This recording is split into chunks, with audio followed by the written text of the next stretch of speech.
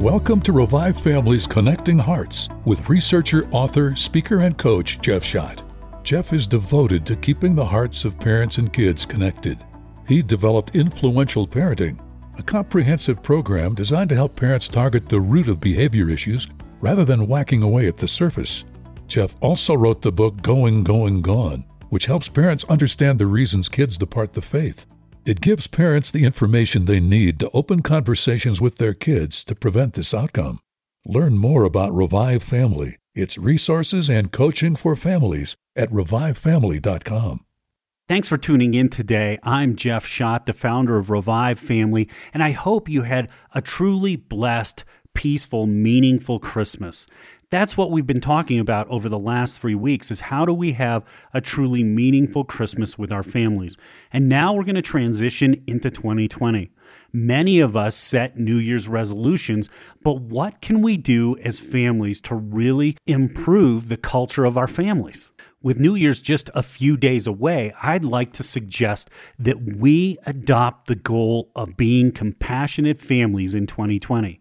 Let's call it Compassion 2020. I believe compassion would be a great New Year's resolution for us individually as parents that will rub off and dramatically impact our kids and how they respond to us. While compassion may not be something we talk about a ton in parenting, I believe it's absolutely essential to having the types of kids that we all desire to have. Of course, all of this relates to and interrelates with the relationships we have in our family. And if you didn't get a chance to listen to A Meaningful Christmas, the last 2 segments of that series deals with relationships and what makes up a healthy relationship. And if you didn't get a chance to listen to that, I'd highly recommend you go to our site, revivefamily.com/podcast, and listen to A Meaningful Christmas. It will really help set you up to build that compassionate environment within our homes. And you may be thinking in the back of your head, why is compassion so important? And what will it change in our homes? One thing is clear from the research is that compassion is on the decline, especially amongst young people, college students in our country. And I think if we're honest and we really look at it, what we'll see is that compassion is on the decline throughout our entire society. The ability to relate to, understand, and care about one another's perspectives and feelings seems to be on the decrease. The divisions in our country politically, socially, and even spiritually seem to scream that we're losing compassion in our culture. More concerning to me is the lack of compassion I'm seeing within homes between husbands and wives, and especially between parents and kids. But before we go any further, we really should look at the definition of compassion. As I looked at the different definitions of compassion out there, it became really apparent that how we see and understand compassion is vital. Some of the definitions indicated it was simply just a feeling that one extends for someone who's struggling or suffering. And other definitions took it a step further. The Webster's definition put it this way: compassion is a sympathetic awareness of others' distress with a desire to alleviate it. Yet even in this definition, both elements are basically a feeling. The second one, a desire to alleviate it.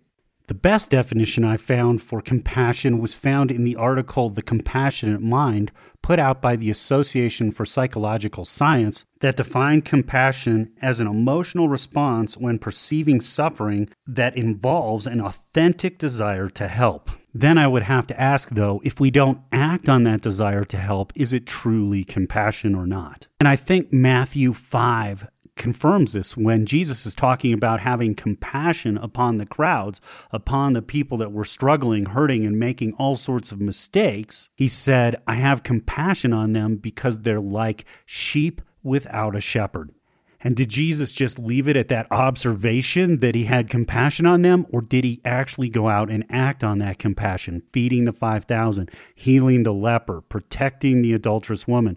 Go down the line and we see over and over again that Jesus acted on his feelings of compassion, which to me is genuine compassion. And so if you were to stop and reflect upon your family, upon the interactions between family members, do you see, do you sense, do you feel a lot of compassion in action between family members?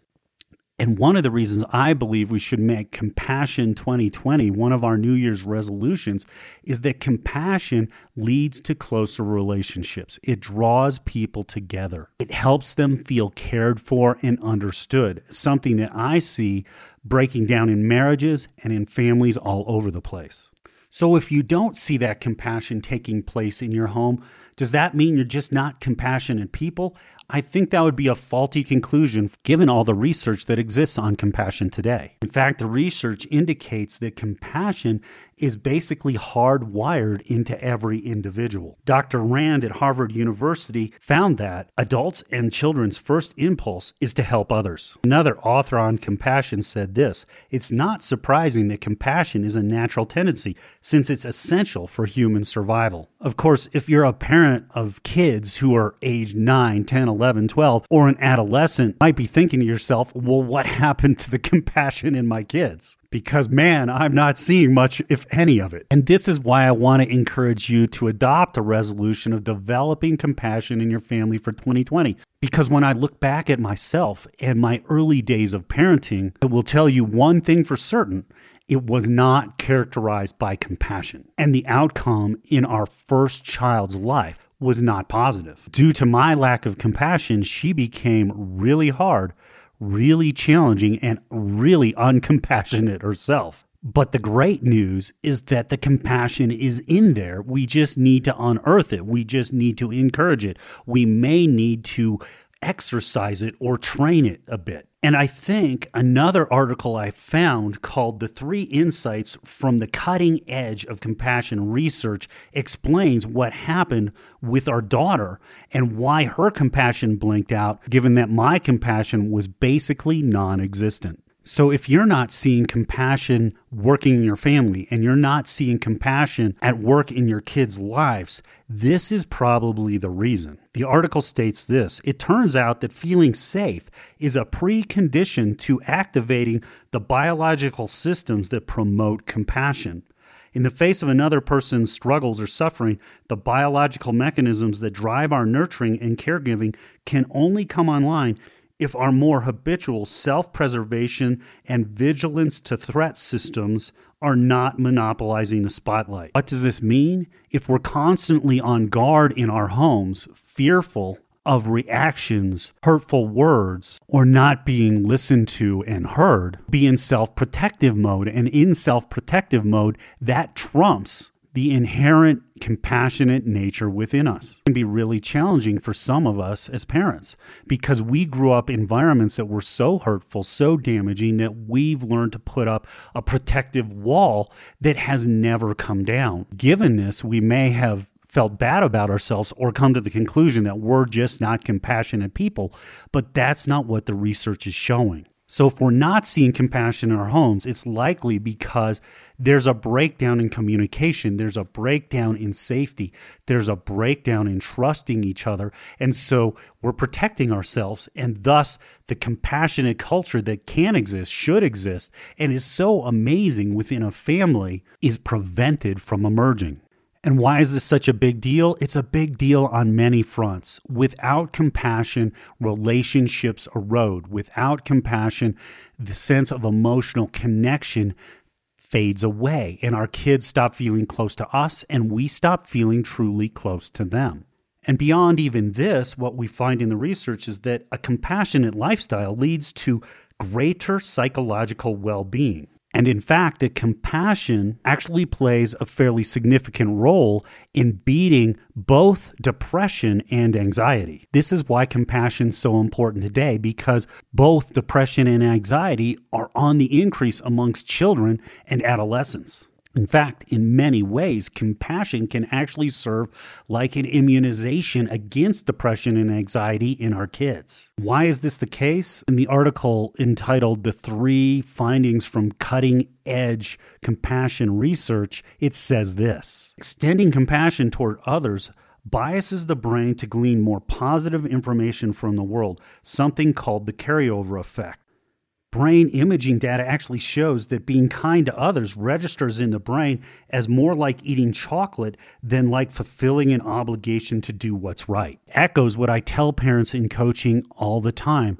Stop focusing on the right and wrong and start focusing on the emotions that are leading to those crazy decisions, which of course requires compassion, looking at and understanding the other person's feelings and struggles with an earnest desire to come alongside and help them with it, which is what influential parenting is all about, and why you may want to make part of your New Year's resolution to take our online influential parenting program, which is short 7 to 14 minute sessions that you can watch, or you can download the whole audio file and listen to it as you're driving or working out. And right now I'm actually coaching a teenager who's actually really struggling in this area. I've found that this often stems both in adults and in kids that I'm working with from the fact that they have very little compassion for themselves.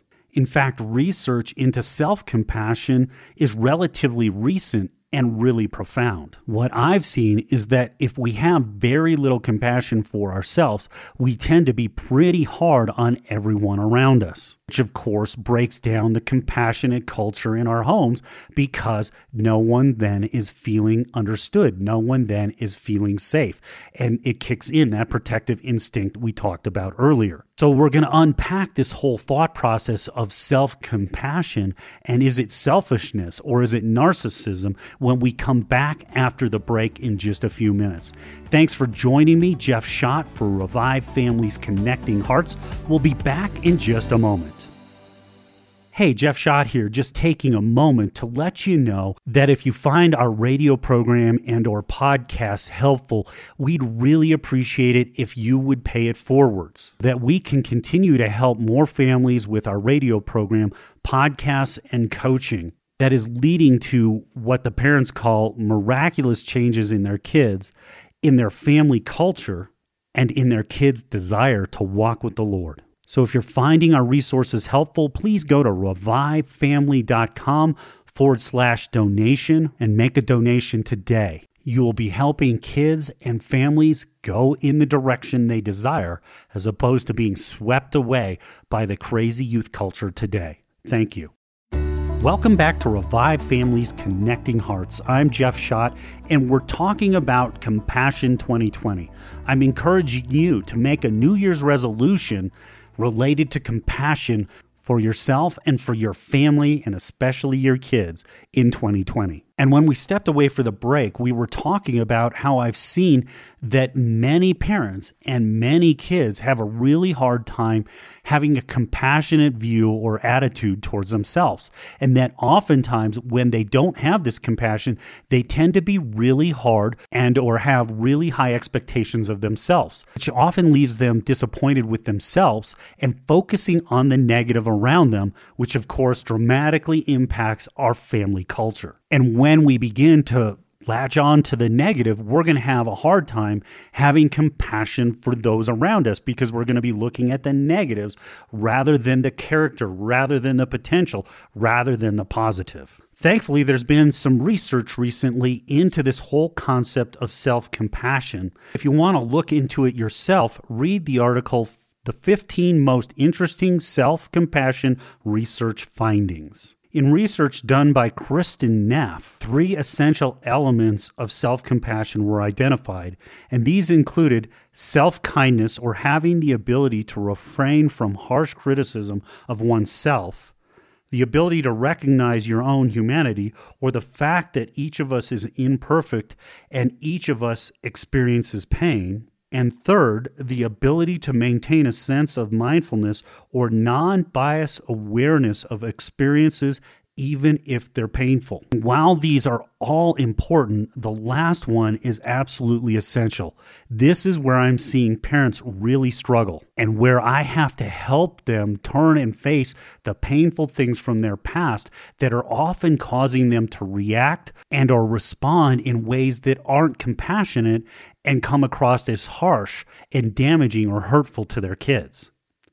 In essence, we need to be able to self-reflect. And what the research is showing is if we can't be compassionate with ourselves, we lose the ability to self-reflect because we're so hard on ourselves that we just won't go there because it adds to that pain pool that we haven't dealt with from our past. And while self-compassion is often intertwined with self-esteem, research is indicating that there are two distinct concepts, where self-compassion is more about self-acceptance and self-esteem focuses on favorable self-evaluation. According to the research, self-compassion involves directing the same type of kindness, care, and compassion toward yourself that you would convey toward a loved one who was suffering. In fact, those that score high in self-compassion treat themselves with kindness and concern when experiencing negative events. They don't get down on themselves, which allows them to self-reflect and learn from the experience, and they get on a positive learning cycle. Where I've found in my coaching, when people are really hard on themselves, when they don't have compassion towards themselves, they have a hard time self-reflecting, and they're often not learning at all. And they feel stuck. They feel hopeless. They feel like there's something wrong with them because they're not able to make any changes. And often it's because of how they're viewing themselves and how they have no compassion, and they're very harsh on themselves when they come up short. And the research suggests this, that when we encounter a failure or even a major setback, that treating yourself kindly might involve things like this: taking time off to give yourself an emotional break, engaging in mental acts of kindness such as positive self-talk, looking at the successes you've had in the past might be an example, giving yourself an encouraging word, not letting the negative thoughts replay, but camping out on some of the things that you know are positive about yourself, and practicing forgiveness with yourself. People that possess self-compassion are less likely to be critical with themselves and less likely to be anxious or depressed, which in turn leads to greater life satisfaction. It also is proven to decrease stress, improve health, and in fact, practicing compassion actually shows changes in the physical brain under MRI scans. Unfortunately, according to Kristin Neff, there's a societal misconception when it comes to self-kindness or self-compassion. It's often viewed as self-indulgent or narcissistic by the individual who's encountered a setback. Self-compassion or self-kindness is not being selfish. It is actually mentally healthy. Self-compassion actually promotes self-awareness and learning, something that narcissism prevents.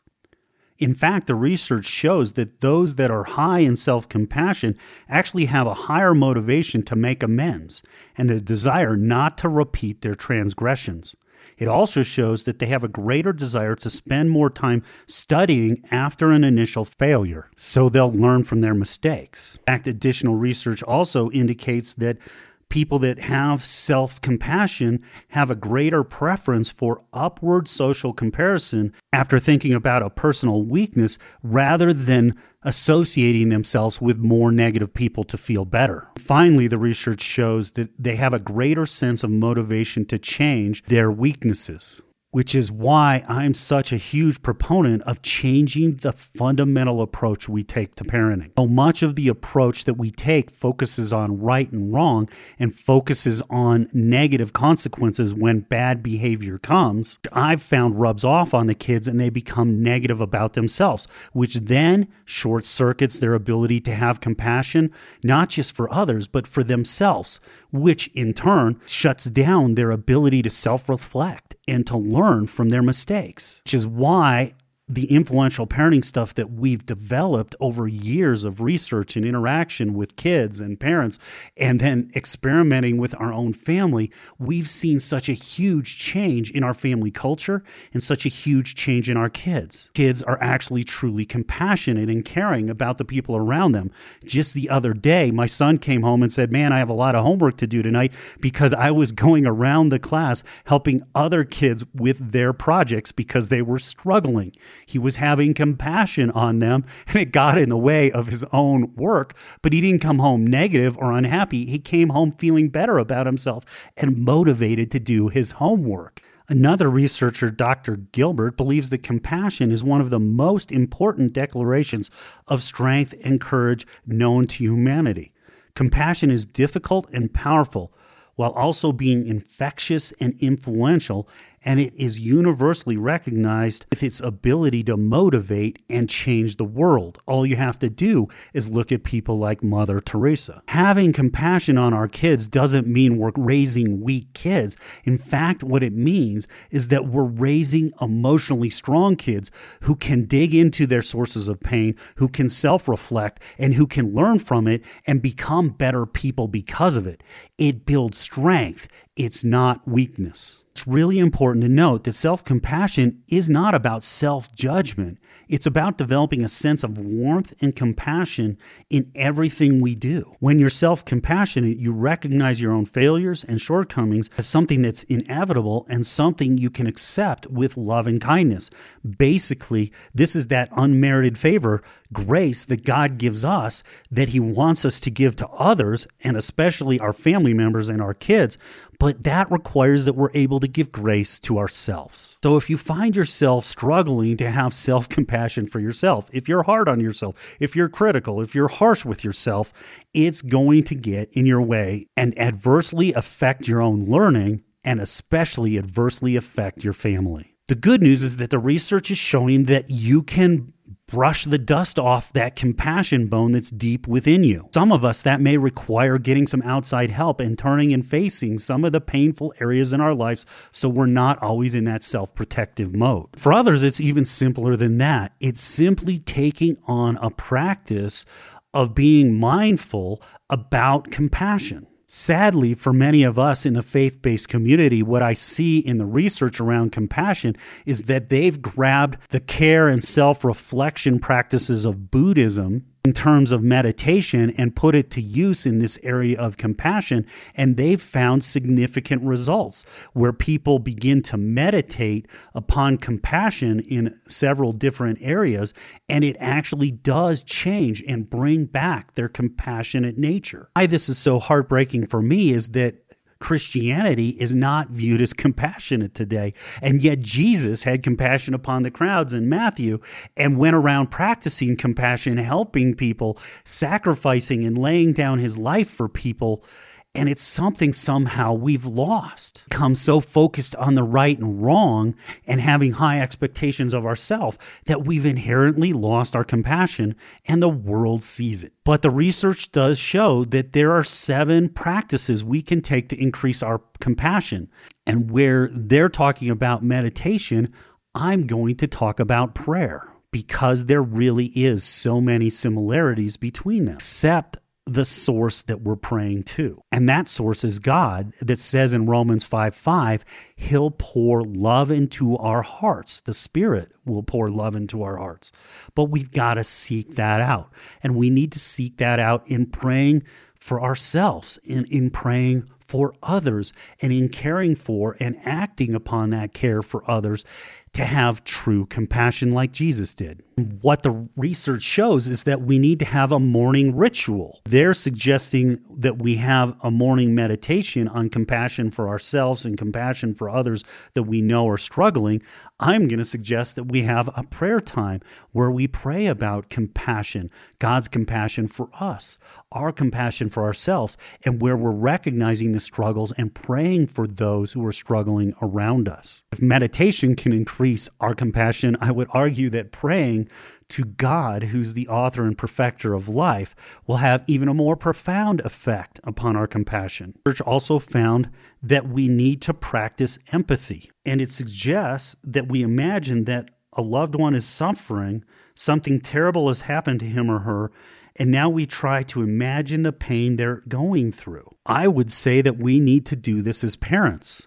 And we need to see our kids' struggles as valid. Yes, their struggles aren't as significant as ours, because ours may deal with our marriage or may deal with our ability to provide for our family and pay for our mortgage. But their struggles with bullies, their struggles with relationships or breakups, their struggles with stress, anxiety, or depression is something that we need to develop empathy for. And putting ourselves back in our shoes in high school, in middle school, and and feeling the feelings we had back then and then realizing our kids are going through those same things can really help us increase our empathy, which will increase our compassion for our kids. Another thing the research suggests is practicing acts of kindness as a way to develop compassion. This is something we should just be doing naturally as believers, but it's something we can definitely put in place within our families and help our kids focus on doing with others. The good news is that it's not very hard to reawaken that compassionate nature that we all have. And that's why I'm recommending we make the New Year's resolution as parents for our families to become more compassionate in 2020. It will help our kids draw closer to us and help them learn and grow from their mistakes, and it will help us be more positive about ourselves. Thank you for joining us for Revive Families Connecting Hearts. Have a great New Year's and join me in making 2020 the year of compassion. That's it for this edition of Revive Family Parenting in the 21st Century with Jeff Schott. We'll return soon with another program designed to help you become a wiser, more effective, more influential parent. Jeff's website is revivefamily.com. Parenting in the 21st Century is produced in association with Faith Radio. Jeff Schott is a pastoral counselor and coach. He is not a licensed healthcare professional. What you've heard is not a substitute for seeking professional medical or psychological support.